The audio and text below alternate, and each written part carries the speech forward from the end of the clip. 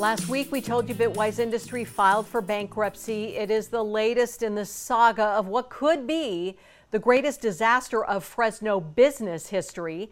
Joining us on this Wired Wednesday is GV Wire senior reporter David Taub to help explain where the business is right now. David, good morning. Can you let us know how much Bitwise owes? Well, in their bankruptcy filings, and good morning, Kim, they say they have $253 million in assets, $189 million in liabilities, and usually with bankruptcy filings, it's the other way around, that they owe more money than they have. But in the bankruptcy filings, the company says, our numbers, our books, our previous management may have not done the best job. So I think the more analysis you do of these bankruptcy filings, the more you may find that the assets really aren't what they say they are, and the liabilities are probably a whole lot more than what's listed right now. Who is listed as to who Bitwise owes? When it comes to bankruptcy filings, there's a priority list. And at the top of the priority list is what's called secured creditors. These are the major investors, the ones who put, 7 figures, 8 figures into the company. So they may not be recognizable names, but they're the ones who gave and gave. Names like 906 Venture, and like, who are they? They're a little bit of a mystery themselves. So they're at the top of the list. But then they're the unsecured creditors, and they're the ones who have more familiar names in Fresno businesses. Names like the Amendola family, which is known for their beverage distribution. Ed Cashin, who's one of the top developers in Fresno, he's on the unsecured creditors list. And Donald Peraki, he's one of the top farmers, he's on the list, and then a whole bunch of others. And they are kind of way down in the line.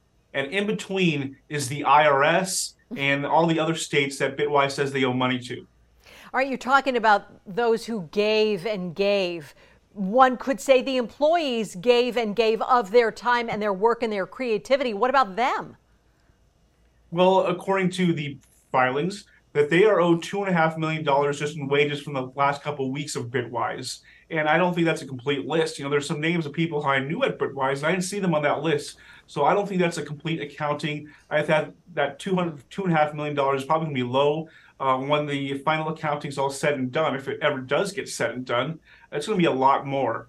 And then one interesting thing I noticed in the unsecured creditors list is that some Bitwise executives are also on that list. So this probably doesn't mean their wages that they're owed, but they also invested in their own company, and now they're owed money. Okay, so there are a lot of upset people and companies. They want their money.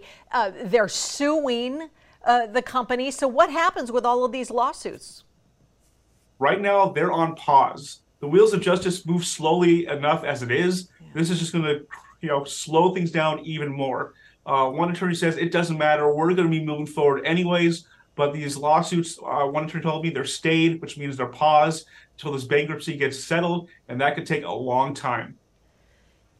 This is being called, you said, the greatest business disaster in Fresno. What would be the worst before this? I would say the biggest, worst business story, maybe Operation Rezone, when the controversy in the 90s, when people went to jail, executives went to jail for bribery to get zoning permits done. It's hard to think of maybe the end of Gottschalk's, but that was kind of a long time coming. I mean, Bitwise caught a lot of people by surprise because everybody thought they were doing so successful, and then boom, poof, they're gone. Yeah. All right, David Taub with GV Wire. Thanks a lot for joining us, and nice patriotic tie. Appreciate it. Hey, God bless America. A hangover. That's right. We'll hold on to it. Thank you. We will, Kopi, it's now time to take a look at our 10-day.